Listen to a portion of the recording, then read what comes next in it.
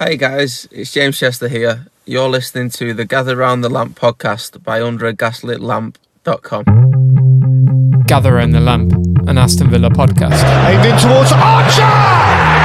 That's a fabulous header! Once again the Tigers managed the flick on. Oh, brilliantly done! Magnificent from Danny Ings! He's going to have to go on his own here. He's perfectly happy to do that! Sensational goal! Ramsey! Coutinho! It is the dream debut! Villa Park has a new hero! Villa's a big club, mate. So Gather round villains and welcome back to Gather Round the Lamp, an Aston Villa podcast brought to you by underagaslitlamp.com, sponsored by Manscaped. It was business as usual, unfortunately, in the Cup last week as we fell foul to Man United yet again.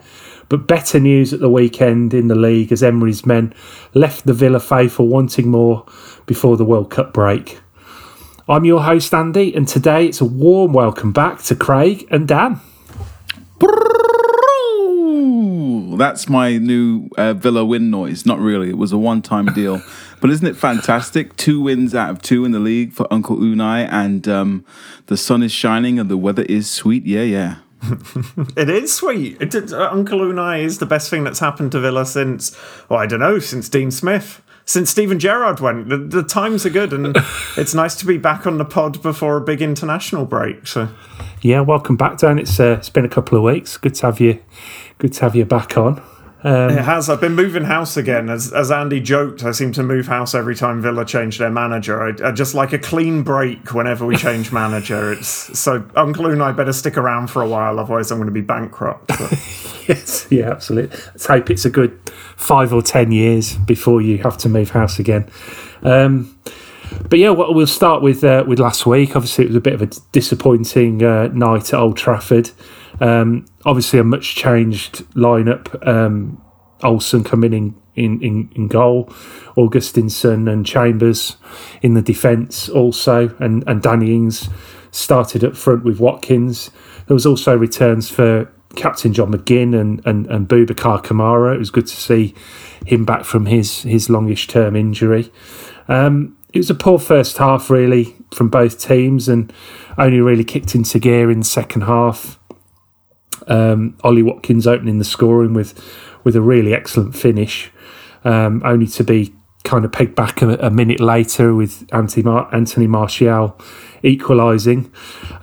Bailey came on and made an impact and forced a second as Dalot put through his own goal on 61 minutes, and it looked like there was we were going to maybe go on and complete the double over United for that week, but then unfortunately goals from Rashford, Fernandes and McTominay turned the tie in United's favour, and Villa faded really at the end of the half. First setback really for Emery, and disappointing to go out the cup. But what, if any, positives do you think we can take from this match, Craig?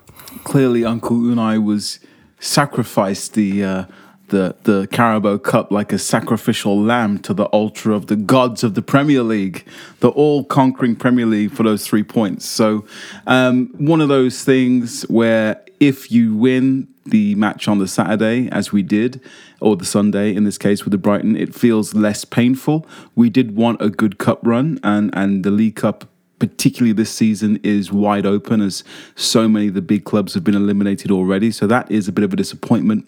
But the positives we can take from the match is that we had some players playing who perhaps are not very good players. And we were still highly competitive away at Old Trafford, a ground which, as you know, gentlemen, we have been bloody dreadful at for many, many, many years. Now, barring some really kamikaze stuff from Mr. Olsen and so on and so forth, we could have potentially found ourselves into the next round of the Cup. And I dare say, had Emery played a couple more senior pros, i.e. Emi Martinez, a.k.a. Dibu, I think we would be in the hat for the next round. So what the positive to take is that you could see the progress in the performance. And the positive to take is that with our full complement of players, we can go to places like Old Trafford. Hopefully we can go to places like Stamford Bridge. We can go to places like the Tottenham Stadium, as we are after the Qatar break, and we can be competitive and we can compete, because under the previous incumbent, we lost all of the matches against the top six. We might sneak an occasional draw. So it's nice to have a manager again, like the aforementioned Dean Smith that Daniel spoke into the podcast already. The first 30 seconds. Shoehorned him in. Because Dean Smith did. Dean Smith beat everyone. He beat Liverpool. He beat Man United. He beat Liverpool. He beat Tottenham, Chelsea, so on and so forth. I think the only people he didn't beat was Man City. So it's good that we're able to do that again. But as we say, there were some real horror shows in terms of individual performances in that Carabao Cup tie. Yeah, I mean, there's plenty of positives. One of the negatives is it turns out signing a centre-back for free, a backup goalkeeper and a backup left-back who aren't very good on loan, and putting a 38-year-old on the pitch is not particularly competitive as a second-string back line, especially away at Old Trafford. And yet, we were in the game for pretty much the whole 90 minutes. And I think that's the most impressive thing for me is we put out a not very good side, really, kind of definitely the back six, and we played really well. We stayed in it. We frustrated United first half, and Ollie Watkins, I think, scored possibly one of his best finishes since joining Villa. I don't think I've ever seen him lift it over the goalkeeper like that, and it was a fantastic finish, the kind of thing we've been after from Ollie Watkins for ages. So it's great to see him have the confidence to do that. And I think Kamara played very well as well. And Leon Bailey looks like a completely different player now. And he came on and was everywhere all at once, flying into tackles, running channels. So I think there's a lot of positives. And I think it probably came too soon for Unai to really win that one. But yeah, a lot of positives. The one thing I would say, there are a couple of horror show goals. And there was another one at the weekend that we'll no doubt come on to. I think the Qatar break has come at a good time for Unai Emery, because we saw with Graham Potter's Brighton, when you ask a team that's never played out from the back before to start playing out from the back, you get some comedy moments, as we did in the second half at Old Trafford. So I think this international break's coming at a really good time for Unai, because we might have had a few more second halves like we had against United otherwise. Yeah, it was. I remember, I think you probably picked up from the group chat on Thursday night that I was a little bit annoyed with the performance, particularly defensively. But I suppose there are obviously caveats for that, aren't they, in terms of the personnel that were on the field for most of the game. Clearly, Olsen is never going to be the sort of goalkeeper that Emery wants or needs in terms of being able to use his feet. I think... Or his hands. Well, yeah, maybe. I mean, there's a reason why he couldn't get in the Sheffield United side last season as well, isn't there? So, yeah, I mean, it was disappointing, I thought. But we, like you say, I think we played our part, more than played our part, in a really, really good cup tie in the end, and it was certainly entertaining to watch. And we scored two pretty good goals, and like you say, the first one was very encouraging from Ollie Watkins. We've seen him multiple times in those positions, firing at the goalkeeper, hitting the bar, that sort of thing. He was very calm, and it was almost like he engaged his brain at the vital moment and did what he needed to do, and it was a really, really fantastic finish. Took it really well, ice cold, so very good from that perspective. Defensively is where we're probably going to struggle, and I think that's going to continue a little bit because of the way players are going to be asked to play now, and they might not be totally comfortable, and it might be a case of new personnel being needed in certain situations, but. Yeah, I mean, it was one of those. I don't want to dwell on it too much, really, because we've got better things to talk about. But just on Ollie Watkins, because we'll come on to Danny Ings later on. But are you sensing that he's, from the two starts he's had so far, what are your feelings about him? Is he having a bit of a kick up the backside, do you think? I think it's a fresh start for everyone, most importantly, and all of the players have had a clean slate, really, and that in itself is providing a boost, as we've seen. But not only that, it feels as though, dare I say, lots of the players were being held back by the previous administration. So I think that perhaps some of those, and I this is the last thing I'm going to say about Gerrard. Don't let me talk about him anymore. But when you come out in the press, as he did week in and week out, and talk about moments of magic and throwing players under the bus, of course, it affects confidence. And Gerrard is from a slightly different era as well, it's fair to say. So perhaps players were a little less sensitive maybe in his day. But even so, you can't come out in the press and hammer the players like he did and say, we're going to upgrade them, they're not good enough for Aston Villa, blah, blah, blah, blah, blah, individuals, and expect that not to have real psychological impact on players, particularly those who are more sensitive. So I think that the fresh start is what we're seeing. And also, dare I say now, players are playing for their future, because it is fair to say that I think everyone's neck is on the line. Yeah, I mean, on Ollie, I think if any player looked to be having a bad time under Steven Gerrard, it was Ollie Watkins. I think from day one, he looked miserable at Gerrard's appointment. I don't know if they didn't get along, or, as Craig said, the constantly being called out in the press was an issue. But it's partly a clean slate. But also, I think with Ollie Watkins, he's a player that needs coaching. He's got all the raw materials, but he needs the details kind of explained to him. And I think not just the way he took his goal, but the way he's pressing again looks a lot smarter, and his movement looks a lot better, and I'd like to think that's Unai Emery's impact already. Apparently he likes to get very detailed with his players, kind of talking about body positions on the training pitch and which way he wants them to turn. So I hope it works out for Ollie Watkins, because I hated the thought of him kind of skulking away from Villa, having not fulfilled his potential. But he seems to me like the kind of guy that would fit an Emery system perfectly, and maybe we've seen that, or maybe he's just, he needed a break from Gerrard's ways, and that's what we've got, a little bit of new manager bounce.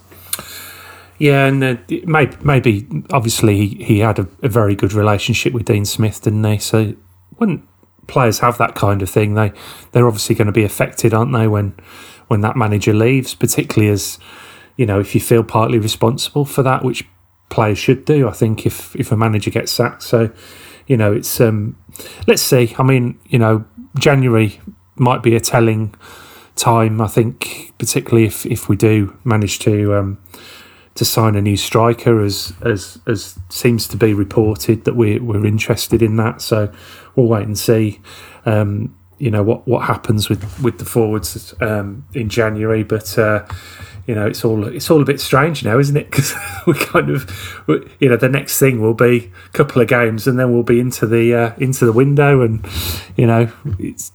it's very odd. Anyway, it is an odd time. But the one thing, the World Cup comes at a very good time for Emery. He basically gets a pre-season now, doesn't he? And I think a lot of Villa players will be disappointed to not be going to a World Cup. But as a Villa fan, I'm secretly happy that they'll be sticking around and maybe having a few extra sessions with the new manager.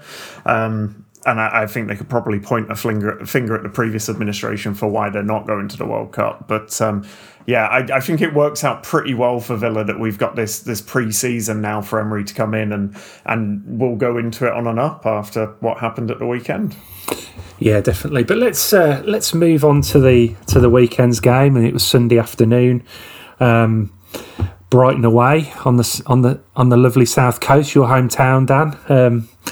I'm sure the fans had a good weekend there, and it was Ollie Watkins, who we were talking about, who actually missed the game due to illness. Bailey also dropped down to the bench for the same reason. McGinn was back in the side again, kept his place from the cup match, as did Kamara, getting his start ahead of Dendoncker in the midfield, and Ings also started up front. With Buendia just behind in that formation. It was a really terrible start though. Alexis McAllister, who's Argentinian. He doesn't sound Argentinian, does he?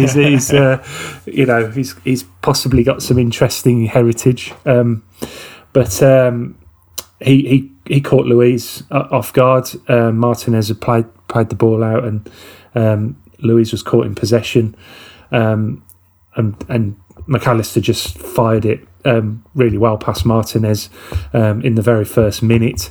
It was a disastrous start, although a definite sign, I think, of how Emery will want the team to operate and how he wants to play out from the back. What are your thoughts on this? And also, do you think it was a foul on Luis, Craig? I do think it's a foul. Now, I may be looking through this through my claret and blue tinted spectacles. But to me, McAllister doesn't play the ball. He plays the man. I don't believe he gets a touch on the ball. Luis goes down. It is soft, but McAllister hasn't touched the ball, at least from the angles that I've seen on the television. And I only had 2 beers at that point, so I was relatively fine. But in all seriousness, I think that there is a probability here that this will happen more before it starts to get better.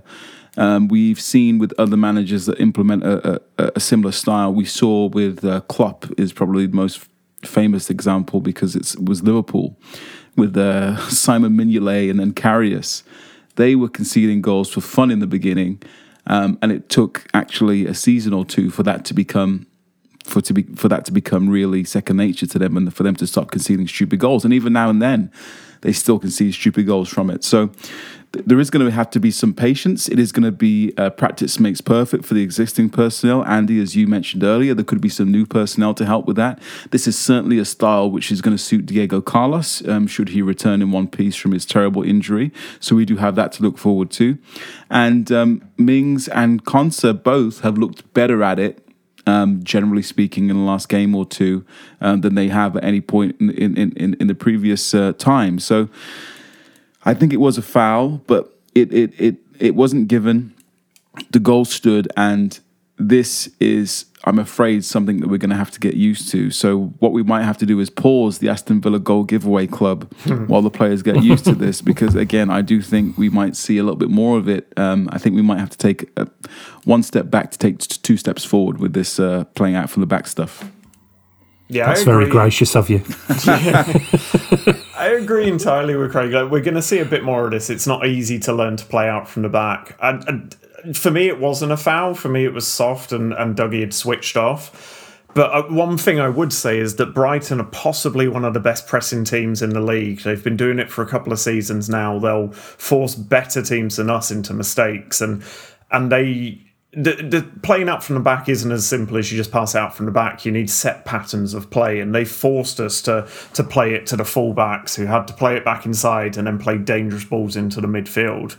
But one thing I was impressed by is that we not only kept playing out from the back, we didn't lose our bottle, but second half, Emery changed it so that they couldn't make it so easy to trap us in the midfield, and we didn't see that mistake happen again. So within a 90-minute match, we already saw the impact that the manager can have just by changing the pattern that we're playing out from the back. But yeah, it was soft from Dougie for me, but he more than made up for it by, I think, tackling McAllister on the edge of the box later in the game and getting a goal for us. So there was a nice little bit of symmetry to that he managed to amend for his mistakes. Particularly enjoyed the clip of Luis screaming in McAllister's face in celebration. That's the kind of pettiness I can get right behind. Luis is getting a little bit chirpy, isn't he? Like, he's always been a bit chirpy, but the Mitrovic incident, him and Fernandes had a little bit of something, didn't they, the other day? He's getting very chippy at the moment. I think what we forget is he came to us as a kid. He was a 21-year-old playing in the Premier League for the first time, just been relegated in Spain, and he's being tasked with marshalling a Premier League midfield, initially containing the likes of Nakamba, Harahan and Henry Lansbury.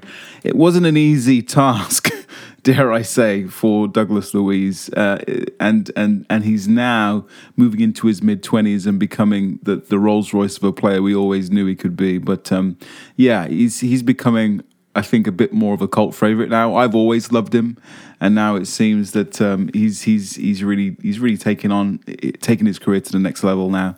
And long may it continue at Aston Villa. Yeah, we might as well stay with Douglas Luiz then, because I'm quite interested in him as a player, because like you, I've always been impressed with him, and particularly that period after the COVID restart, right up until the Christmas when we then had a COVID outbreak and there was a 2-week pause. He was probably our most influential player, playing in the number 6 role. Really, really good, but I think at times he's struggled since then to really kind of sort of make his mark and hold down his position, and obviously people have said he was playing kind of out of position, and particularly as Steven Gerrard's number 6, he was not suited to that role at all, and in a sense he was kind of replaced in the summer with Boubacar Kamara. Kamara was brought in clearly to play the number 6 role, with Douglas Luiz presumably moving forward, but it certainly didn't start like that. He wasn't playing initially. He's had all that interest in him, some bids from Arsenal and that sort of thing, and then he's signed a new contract. Now, there's lots of talk about big clubs, Barcelona and Juventus, etc., being interested in him in January, and I'm sure he's got some sort of release clause and that sort of thing. But where is he now at the moment in terms of if a big bid, say a bid of 50 million came in for him, are you taking that bid, or do you feel he's got more gears to go into? Well, I feel as though he has a release clause now, based on signing that new deal. So I feel like if a Champions League club comes in, he will be gone for less than 50 million. So I think, in all honesty, it's out of our hands now, sadly. And I think that if he carries on playing like he is playing, a Champions League club will be in for him sooner rather than later. Yeah, go on. I think he can have a very, very bright future in this kind of system we're playing. I think, like you, Andy, I've always felt he's a little bit caught out of position as a sole number 6. He's not your classic destroyer midfielder, but in that double pivot, he doesn't just have to do the destroying. He can get forwards occasionally, he can ping the ball about, he can press a bit higher. And he almost plays a bit like a box-to-box midfielder from deep, and I think that really suits him. And I think that him and Kamara could form a very, very nice partnership in that midfield.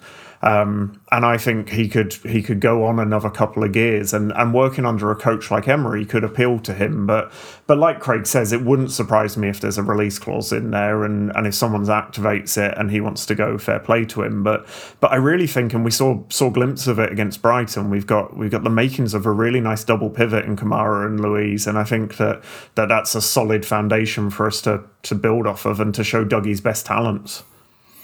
Yeah, I think, because I've been struggling with the idea. I can't decide whether he's overrated or underrated.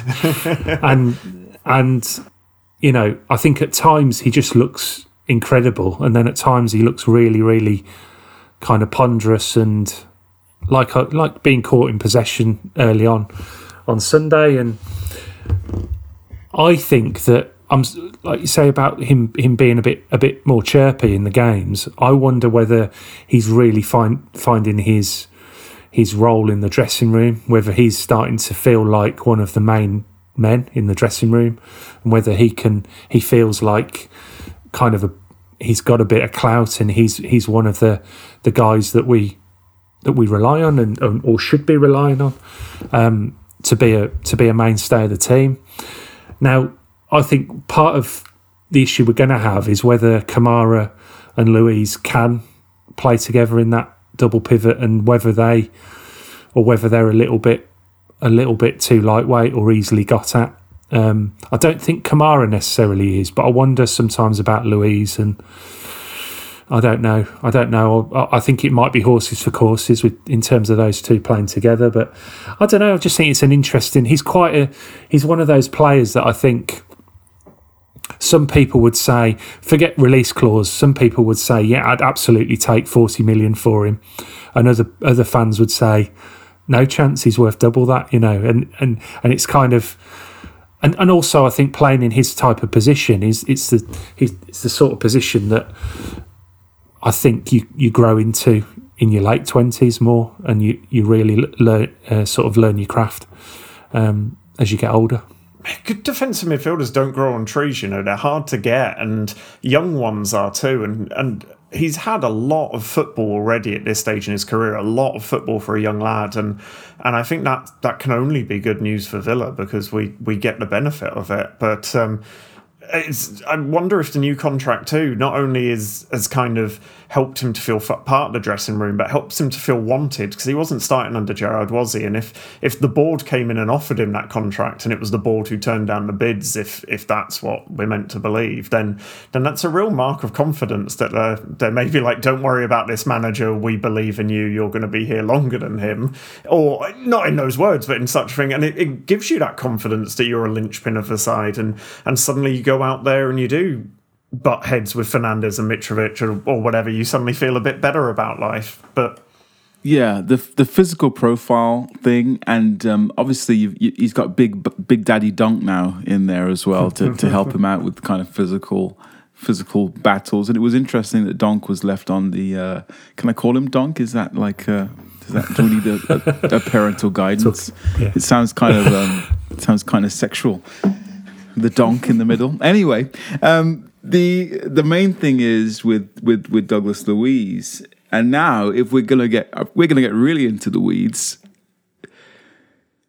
we have a really incredible prospect coming through who's pulling up trees at QPR in Tim Orogbunam. Now, presumably Emery is going to continue playing this double pivot. It's quite clear he doesn't see McGinn as a double pivot. It looks like he doesn't see Marvelous as part of his plans either. Didn't get on the pitch so far, even in the cup game where Emery was using the reserves largely.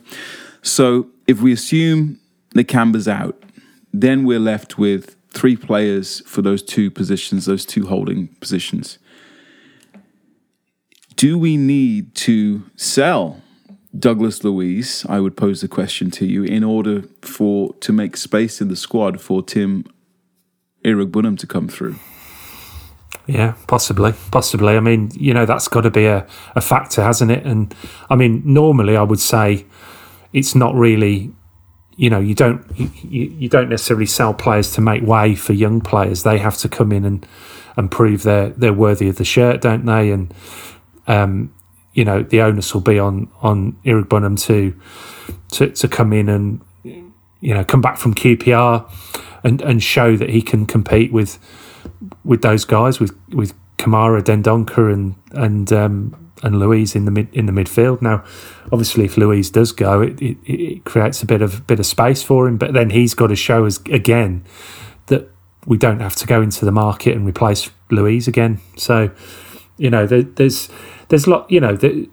I think it gives you a security that we've got a player like Orogbunam that looks for all the world like he's going to be a really top-class midfielder. And when you've got a manager like Emery who you're confident can get the best out of people like that, it's very, very exciting. So we'll see. I mean, he might just take the shirt off Dougie and that'll be it, so... I would say they're different profile of players. Like if Emery's going to follow his template that he had at Villarreal, which it looks like he is so far, he had a proper kind of defensive midfielder and then a proper kind of playmaker next to him, and then obviously another central midfielder out wide who'd tuck in. And I think Dougie is our only player who is that kind of deep line playmaker. So I think if anything, Orogbunam is competition for Kamara and Dendoncker, and what we need is another ball progressor in there in the mould of Dougie if we're going to play that kind of football. And I wouldn't be surprised if that's something he goes out and spends money on. But I still think that's what Dougie can do for us. He can be that kind of deep line midfielder, but that can ping the balls, pick the ball up from the keeper and progress it. But But that's where I wouldn't be surprised to see us strengthen by buying that. Not a kind of tackling defensive midfielder, but a passing defensive midfielder. Yeah, well, we'll see how that one plays out. And January again could be interesting. There's a lot of talk about interest in Douglas Luiz, and we've been linked with Kessie, haven't we, at Barcelona as well. So I think, we'll see. We'll see. It's early days yet for the January transfer rumours. But back to the game, and obviously Villa did come into the game, came back strongly and responded well, with Ings causing all sorts of problems up front. The equaliser was great, really, an excellent through ball from Buendia, which found McGinn sort of running, making one of his trademark breaks into the penalty area that we haven't seen for what seems like years. And Dunk took him out, and the penalty was awarded, and Ings scored the penalty. The two protagonists though in that move were obviously Buendia and McGinn. Buendia, as I say, with great bit of creativity and skill to put the ball through, and McGinn making that bursting run to win the penalty. How encouraged were you guys by the performance of these two? And I'm going to say particularly McGinn, who I thought, from what I saw, produced one of his best performances of the season. The tallest dwarf on an island of dwarfs, Andy. No. Yes. Credit where it's due. I tweeted before the game. There were lots of disparaging comments on my timeline, and I framed it as an opportunity for McGinn to prove that he has a place in the new Aston Villa. And I think that he demonstrated a solid performance. I think that it was certainly his best performance of the season. Again, that is quite a low bar, so let's not get carried away. He did have a really strong battling performance. It was really chalk and cheese from his disaster class at Old Trafford on Thursday night, which was as bad a performance as you'll see. Near up there with McGinn's performance at Bolton earlier this season. So yeah, long may it continue. I think McGinn tweeted himself today or yesterday that it's been a tough couple of months for him. He's not immune to the criticism. He's not stupid. He knows. He's been nowhere near it for some time now. And the fact that, again, as I said earlier with the Watkins thing, he has, McGinn that is, also has a clean slate to work with, gives him an opportunity. Him being in that right-hand side gave him the opportunity to attack and join in with the attacks. It also lessened the responsibility on him to pass the football. Obviously, that's not his strong suit, as we know. And he did burst into the box and won a penalty, which is all you can ask for. And he was dogged and determined in supporting his fullback, and provided an extra layer of defensive stability that others perhaps would not on that right hand side. Whether or not this is a realistic thing for John McGinn moving forward to be the starting right midfielder for Unai Emery's Aston Villa, hopefully pushing towards the top 8 and then top 6, remains to be seen. But it is a step in the right direction for John McGinn, and congratulations to him for starting the long road toward redemption, hopefully. Yeah, I mean, I was surprised seeing McGinn in the talk for man of the match. I thought he huffed and puffed and got into some good areas, but again, his passing kind of let him down a little bit, and his tackling on occasion. I think he's very much playing for his Aston Villa career now. I love John McGinn, but I think that we might be moving past him. And I think that if he's got a future in an Unai Emery team, it is in that wide position. I mean, Emery turned Coquelin, who formerly of Arsenal, into a wide midfielder who kind of cut inside and tucked in, and that would suit McGinn. But yeah, the player I want to focus on is Buendia, who I thought had one of his best games as a Villa player. I think we're starting to see why we spent 38 million, club record money on him, and the through ball was just beautiful, absolutely inch perfect. One of those just lovely through balls you don't often see anymore from the number 10 position, and I think he looks really good in that position. He gets to use his energy and his work rate to press, but gets to drop off and find space between the lines. So I'm really excited to see what we get from Buendia, because I know we've not seen the best of him so far. I know, Andy, you've been wanting to see a lot more from him, but I thought this was a really good performance, and he made that goal. I mean, it was McGinn's run, sure, but the through ball was just delicious. Yeah, it certainly was. I mean, yeah, I will hold my hands up and say I think the hype around Buendia has been really, really odd. I understand that people feel that he was perhaps hard done by when Coutinho came in and obviously got picked automatically ahead of him. But I don't think he did himself any favours before that, really. And I think he's had flashes, and there have been times where you see a quality footballer there.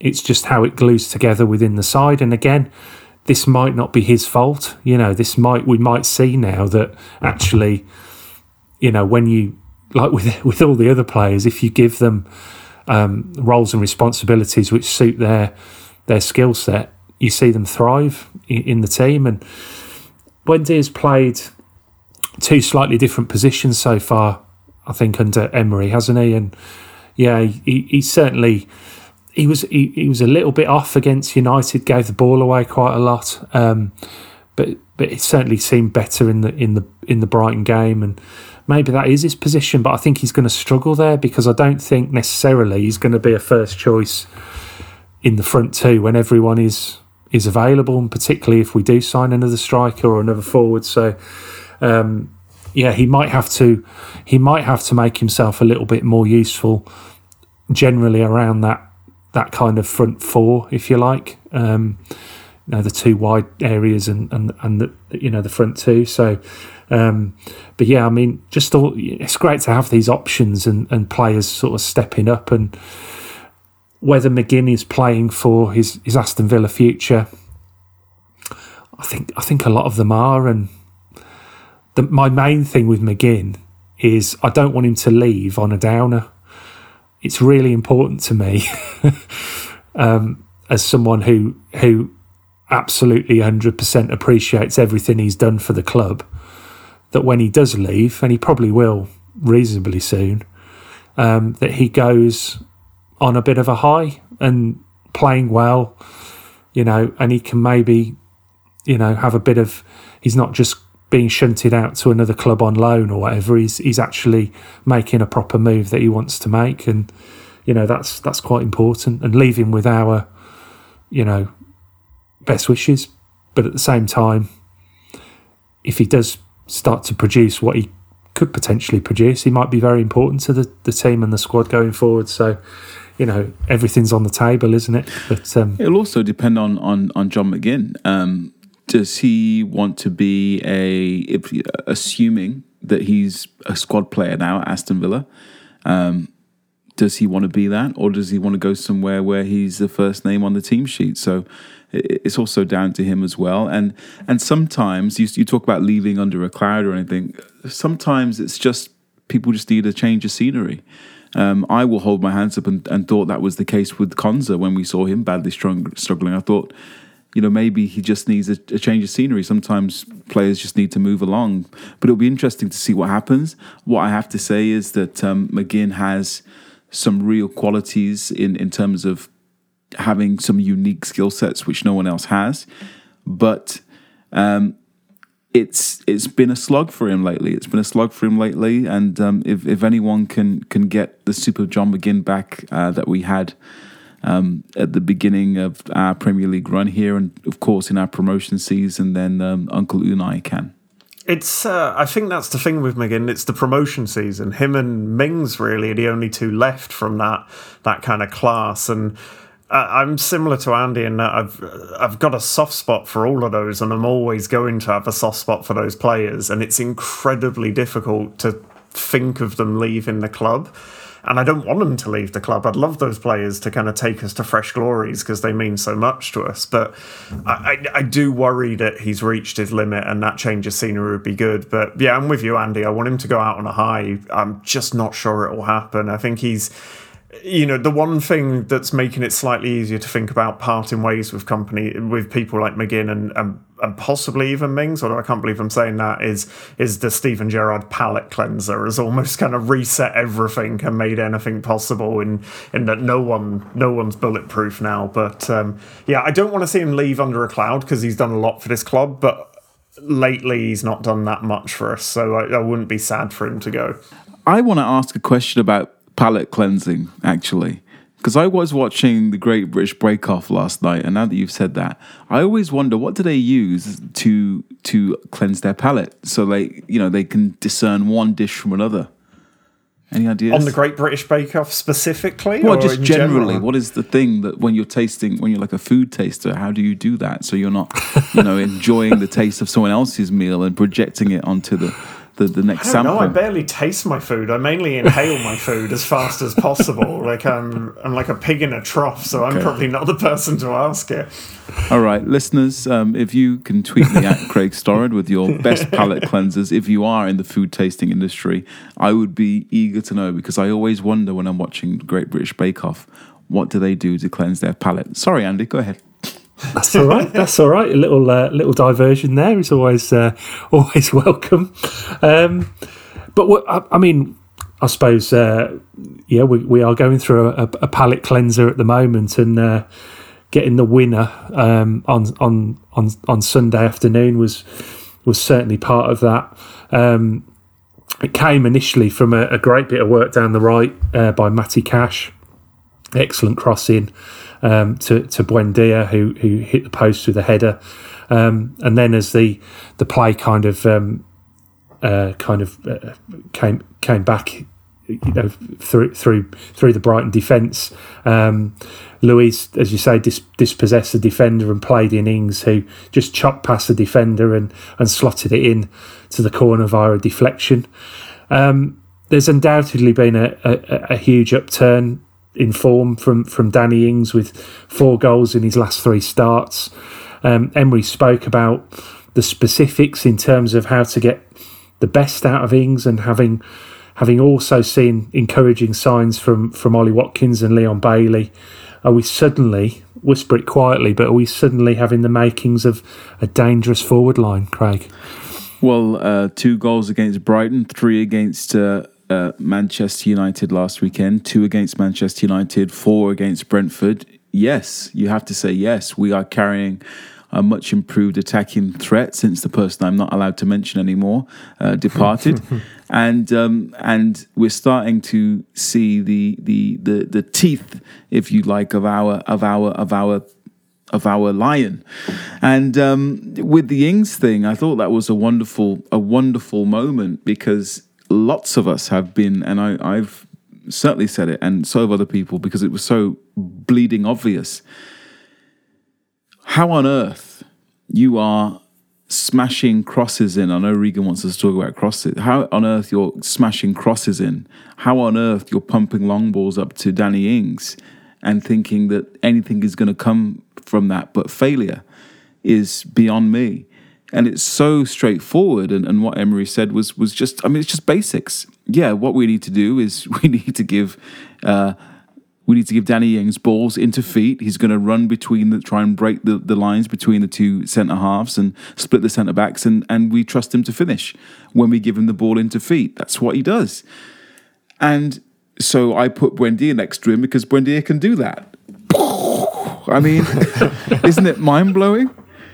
It's just comical almost how misused some of these players have been. And Ings, I'm not going to pretend that I think this is £25 million well spent or £30 million well spent.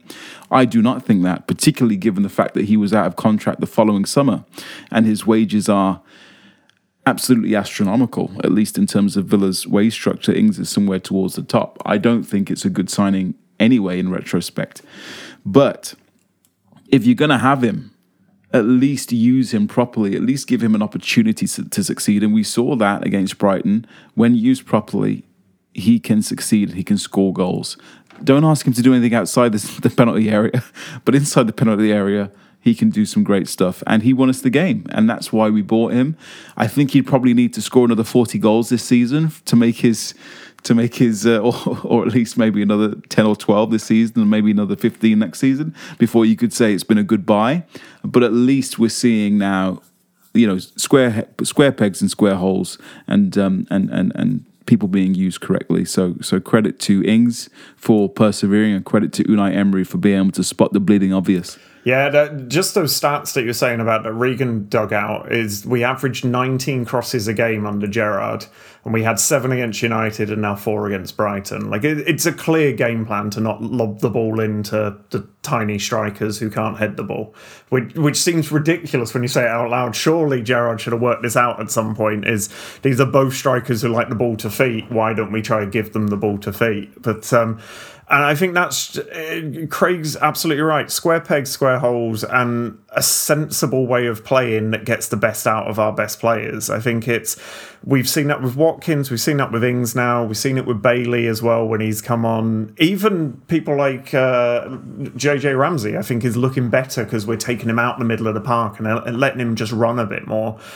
And it just shows you the difference that a good coach can make. And I'm excited that Emery's done this in 10 days. He's fixed so many mistakes. Imagine what he's going to do over the next, 35 days or whatever he's going to have with the World Cup break. But I think I've led the charge on the Ings criticism quite often. I've not known why we bought him. And I must admit, I kind of had to have a slice of Craig's humble pie that he often eats on here.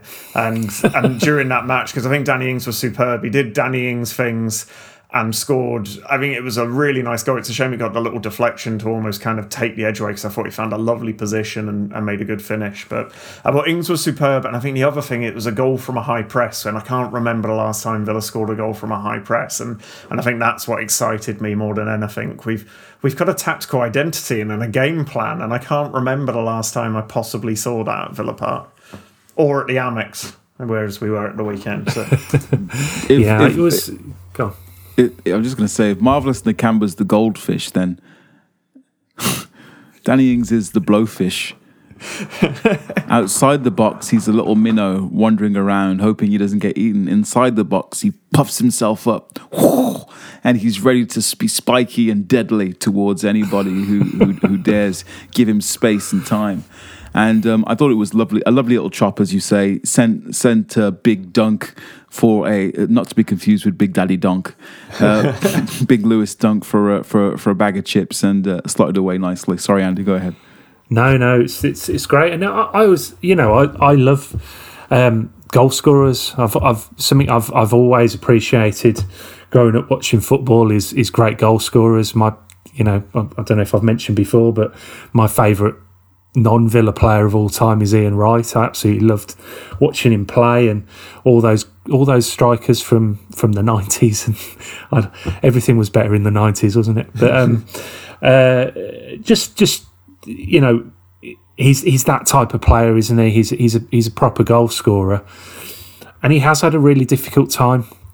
He's not been anywhere near his best, and I'm sure he'd take responsibility for that to a large degree. But again, as we keep saying, and we keep saying it with every player that we discuss, if you play to their main strengths and their abilities, you're more likely to get a result. This is where the no excuses culture comes in. The thing that Gerrard talked about, but all he did was give his players loads of excuses, didn't he? Because he used them in the wrong way. And this is, if you play to players' strengths, and players have to be adaptable as well. But if generally you expect their performances to be within their skill set, you're more likely to get a good performance out of them. And it's not really rocket science, is it? It might not all fit together sometimes, but play to players' strengths, and it improves their confidence and their output. We're looking, we're looking now towards the World Cup, and it's like if you have Harry Kane and you're trying to slide him through balls so he can outpace the centre back. You may not be using Harry Kane correctly. It's so logical and so sensible and so straightforward. It is baffling. But I said I'm not going to talk about him, so I'm not going to talk about him. What I do want to Harry Kane on corners, like that would be an odd way to use it in an international tournament. Old wouldn't Roy it? Hodgson, yeah. I have a question. This is something that really bothered me about this goal, and I know I'm nitpicking, but please. It annoyed me, and I'm still annoyed now, and I shouldn't be annoyed because we scored anyway. Matty Cash does a lovely thing, right? And he gets to the byline, and he has two players on the edge of the 6-yard box to roll the ball into along the grass. Buendia and McGinn. I think either of them score if he rolls the ball along the grass. For some reason, and I don't know why, he hits a very hard and high cross, which Buendia kind of has to launch himself towards, which is too high for him. He gets his head on it, hits the post. When Cash has got to the byline there and he's got two players to roll the ball to, why is he smashed across like that? I know we scored anyway, so it didn't matter, but I was really annoyed. Why has he done that? I knew Craig would be annoyed at that. I was literally, as he put that cross in, I was about to WhatsApp and be like, oh, another Matt Cat cross, and then hastily deleted it when it went in, but...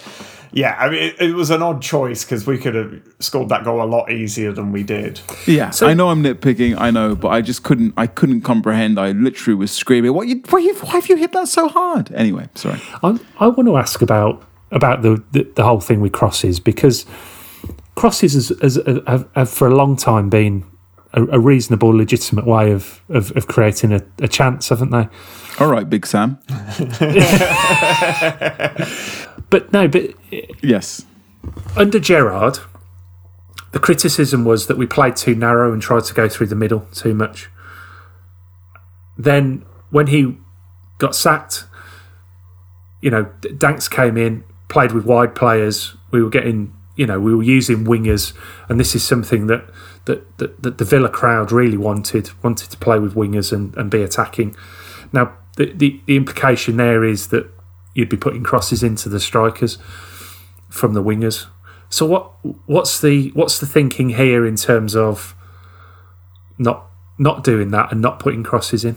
Crosses are low percentage. Like they're a low. If you care about XG or anything like that, crosses tend to be a low percentage way of scoring a goal. It's why you see kind of Man City don't really cross it. They cut it back along the ground, as Craig wished Matt Cash would have done, because it's a lot easier to score that way than it is to out-jump a 6-foot-something centre-back.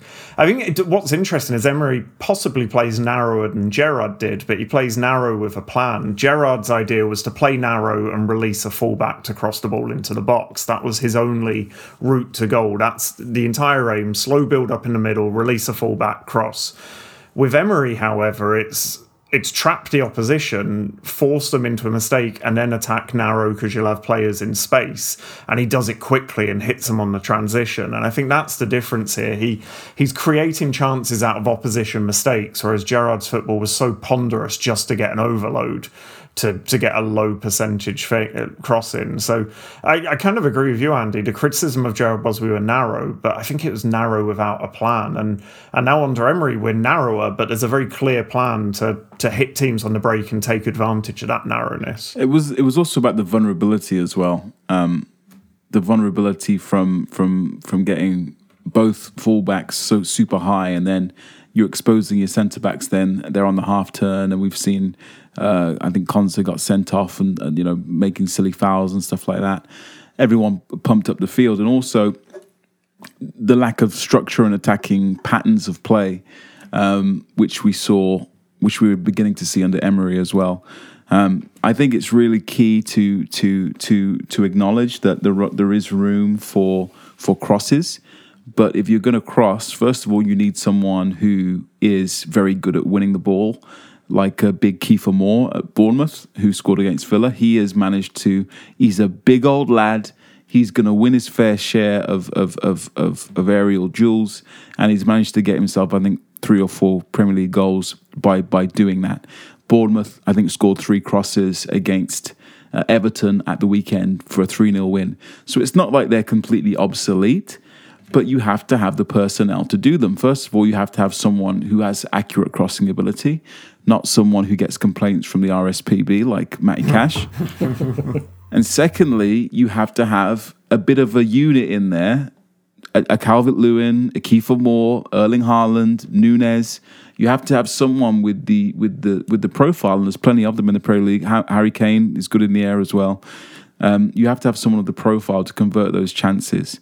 The problem was, under the person I'm not talking about, lots of the attacking outlet and lots of the crosses were falling to Matty Cash, who wasn't very good at crossing. And then the crosses are going in to two players who are not dominant aerially. And even if Watkins does win a header towards goal, he invariably heads it over the bar. And Ings just doesn't win headers to begin with. So you really are asking players who don't have the capacity to do those things and score Kiefer Moore type goals to do those things. And that is where it is a nonsense, or was a nonsense, with the crossing. But there is a value in crossing. But again, you have to have the right personnel, and we do not. Yeah, I suppose it's when the situation presents, isn't it?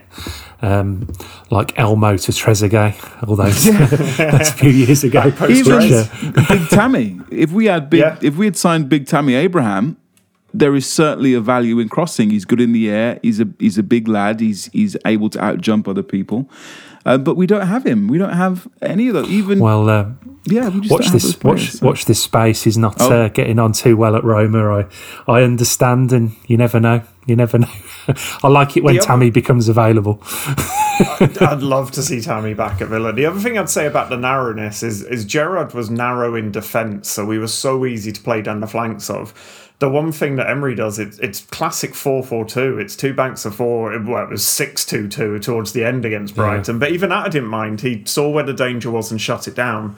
If that was Gerrard, we'd have stayed narrow and let those, Brighton wing-backs have a field day. And I think he defends very kind of almost old-fashionedly. I kind of quite like it. And then we morph into the shape. Whereas Gerrard's shape was always narrow all of the time.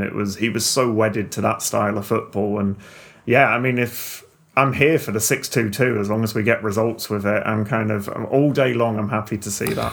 Well, that's the thing, I think, isn't it? The formation alters, doesn't it, throughout the game, depending on the situation, and that's what you want, isn't it? That's, you want that fluidity, and it just feels like this is going to be entirely different now. We're not talking about playing a system, we're talking about just a game plan and adapting to the game as it unfolds, and that's what you want, and I'm really looking forward to seeing what happens in the second half of the season. But we're gonna have a little break there and have a word from our sponsors, Manscaped. Are you fed up of nicks and cuts when you're shaving? The 4th generation trimmer from Manscaped features a cutting-edge ceramic blade to reduce grooming accidents thanks to their advanced skin-safe technology. The Lawnmower 4.0 is waterproof and has a 4000K LED spotlight for when you need a more precise shave or you decide to shave in the middle of the night. Because this trimmer's waterproof, you can say goodbye to the mess on the bathroom floor. If you think that's good, but you want to take your grooming game even further, you want to hit that next level, the Performance Package 4.0 also includes the Weed Whacker nose and ear hair trimmer. The Weed Whacker is also waterproof and provides proprietary skin-safe technology which helps produce nicks, snags and tugs inside those delicate nose holes. Support for Gather Round the Lamp is brought to you by Manscaped, the best in men's below-the-waist grooming. Anytime that you use our code at Manscaped, you're supporting us, and we appreciate it so much. We've got an exclusive offer for you, 20% off and free worldwide shipping with the code GATHER.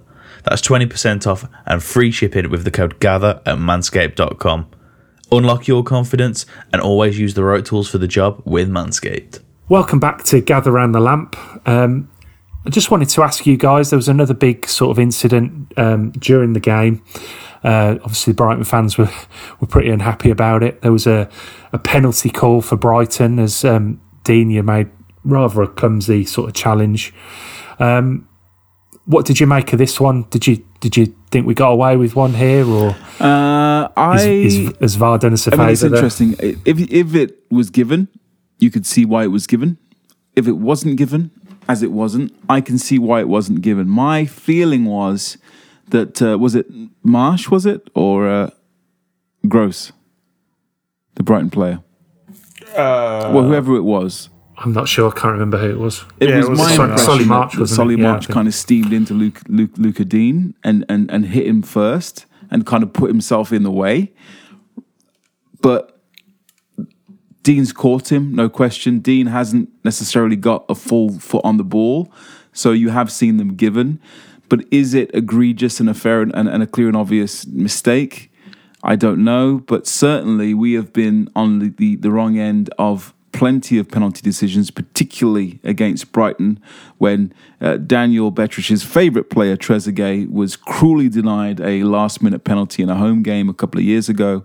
So maybe, just maybe, it is it is these things evening themselves out, as we're often told they do, apparently.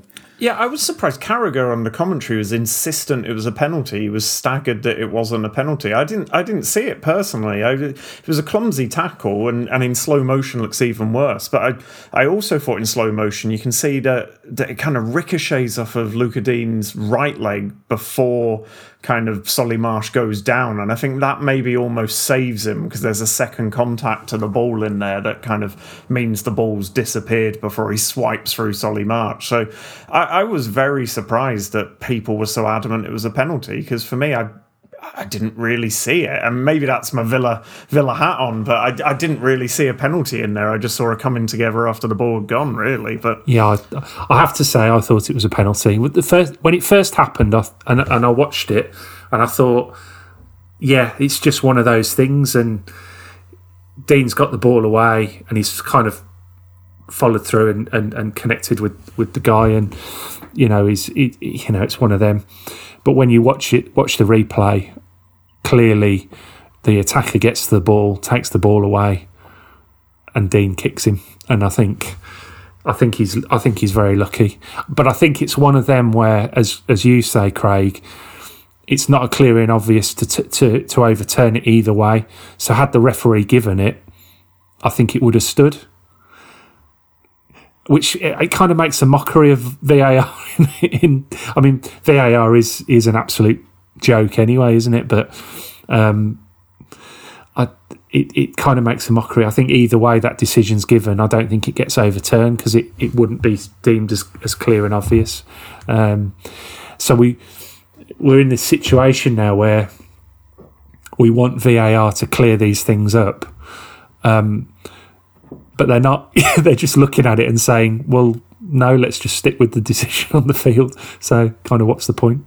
Well, not to get too into the weeds on VAR, I think it was this game, it might have been the United game, they all blur into one this week, but there was a corner given where, it must have been Brighton, I think Gross maybe just sliced the ball out of play, there was no Villa player anywhere near him, and they gave a corner they could have scored from, because we're terrible at defending corners, and VAR doesn't check that for some reason, even though that is a very easy, clear and obvious error. But I suppose once you get in the weeds of every corner decision being stopped for VAR, the games would last about 5 hours and it'd be like watching American football. So yeah, and as Craig said at the start, I thought their goal was, I personally thought it was a foul, and I think although it was a little bit weak from Luiz, I think it was a foul, and I was a bit when I saw it back, I was a little bit disappointed that was given, but thank goodness we've got the technology in place to clear all these matters up for us.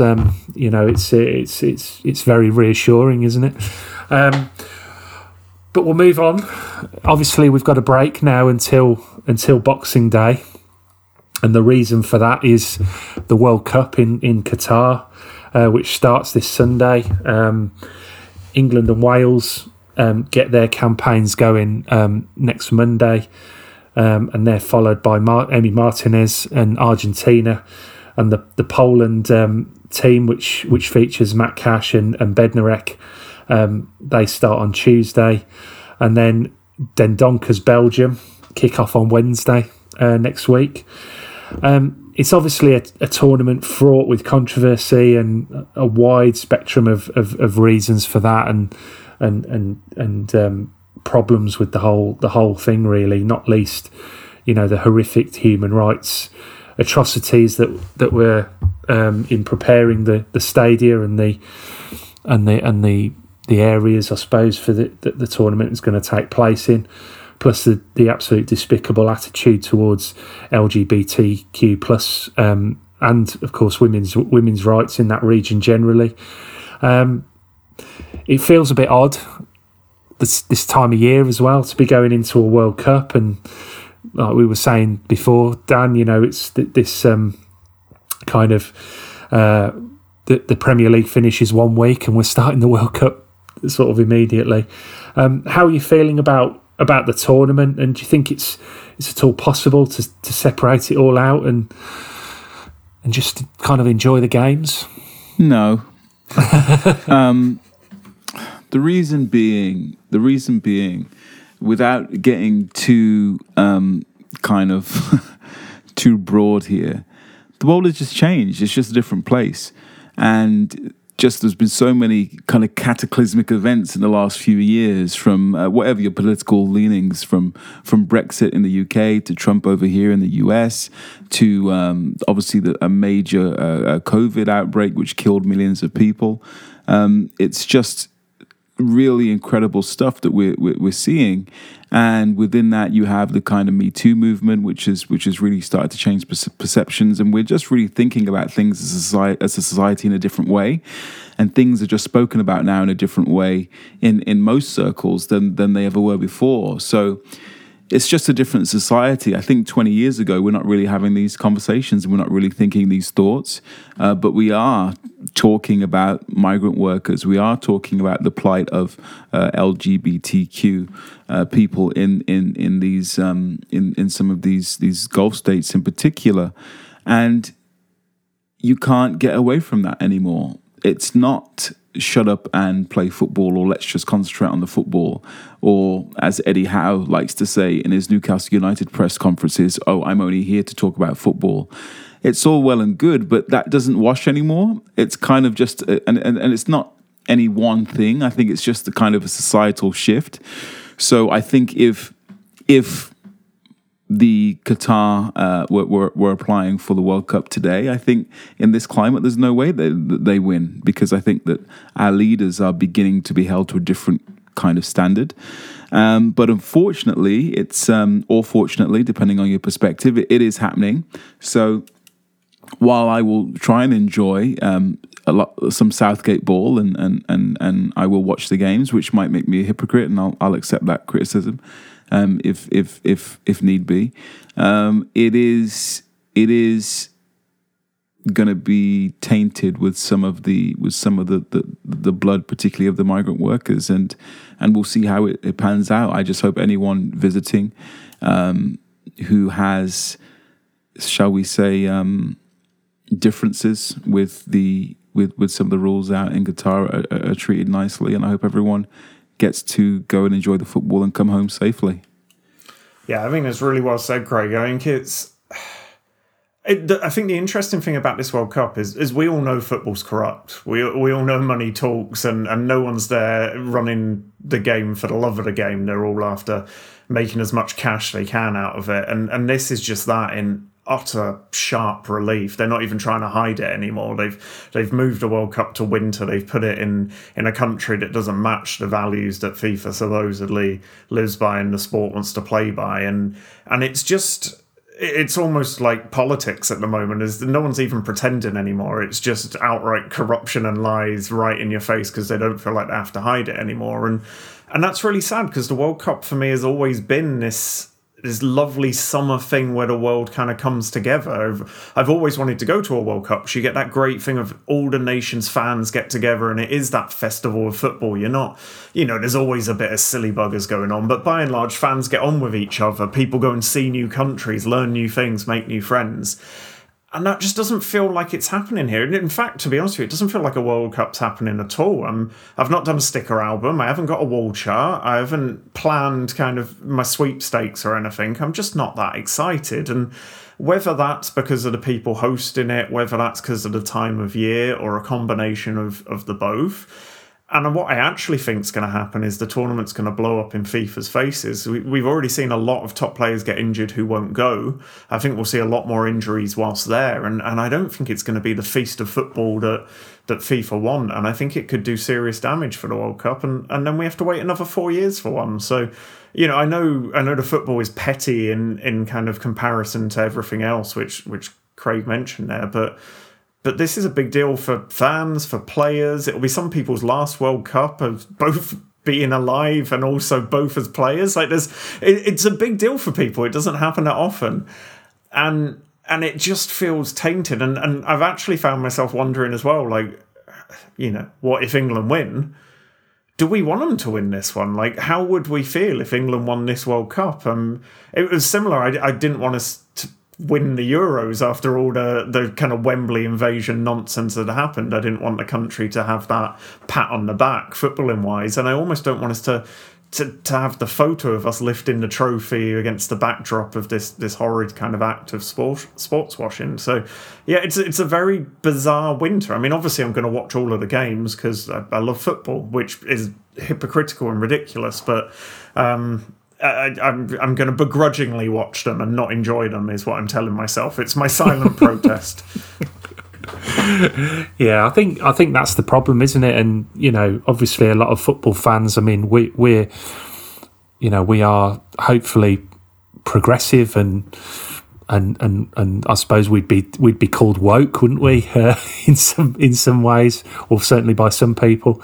And we want football to represent everyone, and be there for everyone, don't we? And for everyone to be able to enjoy the game, and we're kind of being put in this position where almost we feel. I mean, I feel a little bit guilty for watching it, and I've wondered whether I should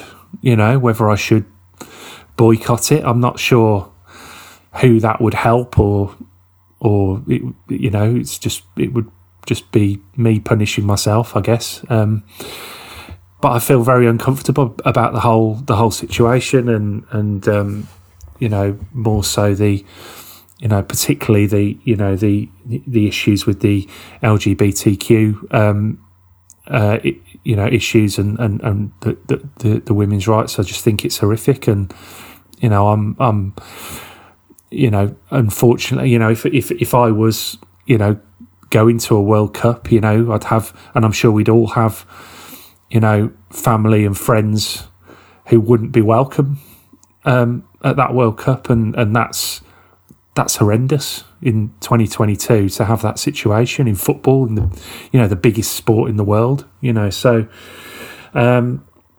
yeah, it's horrendous. It feels weird. It feels like it's been shoehorned in as well, to line people's pockets, so they didn't have to go back on. Once it became clear that it wouldn't be possible to play competitive sport in that climate in the summer. They've had to shoehorn it in rather than saying, well, actually, we've made a mistake, pay everyone's money back, and we'll host it in Europe or somewhere else. So it's totally unsatisfactory. Having said that, yeah, I'll watch the games, and it might pick up. It might be a good tournament, but I just want it done and over with, really, now, and we can start moving ahead and trying to be a bit more progressive as a sport, I think. Yeah, it's it is tricky, and there will be people listening, I'm sure, that are like, all right, lads, I tune into this for Aston Villa chat, not political stuff. But this is kind of where we are. They're tied together, and one of the reasons that they're tied together is because of projects like Manchester City, because of projects like Newcastle United, because of projects like PSG, because of of nation states in those instances who have used sport as a way to, as Dan said, sports wash and clean their image. It's called soft power, and it works. You can weaponize a whole steam of people against a whole slew of people, should I say, rather than a steam of people. You can weaponize a whole slew of people against any of your critics by funding sports teams and football teams and franchises over the world. So it's a very effective thing. It works, and the sport is tied into that now. They are intertwined. So there isn't one without the other. And that's just kind of how it is. But having said that, the players, the fans, the patriotism, the pageantry, and the excitement will still be very real. I'm particularly looking forward to Black Friday here because it is USA versus England, and that's going to be a big old day here in Philadelphia. So we're making plans with our American and our English friends to do something. So there is still that inside of it. Inside of all the ugliness, all the corruption, all the money, there is still community. And we are a community as football fans. We're a community on this podcast. Everyone, all of you listening out there are part of the Aston Villa community. And it does bring people together. So inside of all of the nonsense, there is still some love in there without trying to get too hippy-dippy. Yeah, and maybe that's something that can come out of it. Maybe you know, we can show the despicable regimes that are at the heart of this, hosting this event. You know, that we don't accept it, and that we want them to think differently, and maybe show them up for the awful human beings they are, and hopefully, you know, that can be something that comes out of it. Maybe, But we'll see. Just a quick word before we finish on England. The squad was out last week. They obviously start against Iran on Monday. How are you feeling about it? Dan? I'm not feeling entirely confident. It feels to me like one of those groups that we're going to limp over the line of. It's kind of ironic. This is my first World Cup since becoming a dual citizen, so I have two countries to cheer for in Canada and England, and I've got zero hopes for both countries, so I get twice the disappointment this time round. Yeah, I'm quite fortunate because I've got... it's Wales' first World Cup, and I am half Welsh. I've always supported England, obviously, but I'm very excited about Wales being in the World Cup, and obviously in the same group as well as England. You two don't get to abandon England now just because it looks like we're going to be terrible. No. Well, I have an American child now. Does that mean I can support America? No, I'm joking. I'm going to support England. Absolutely. I'm not. I think.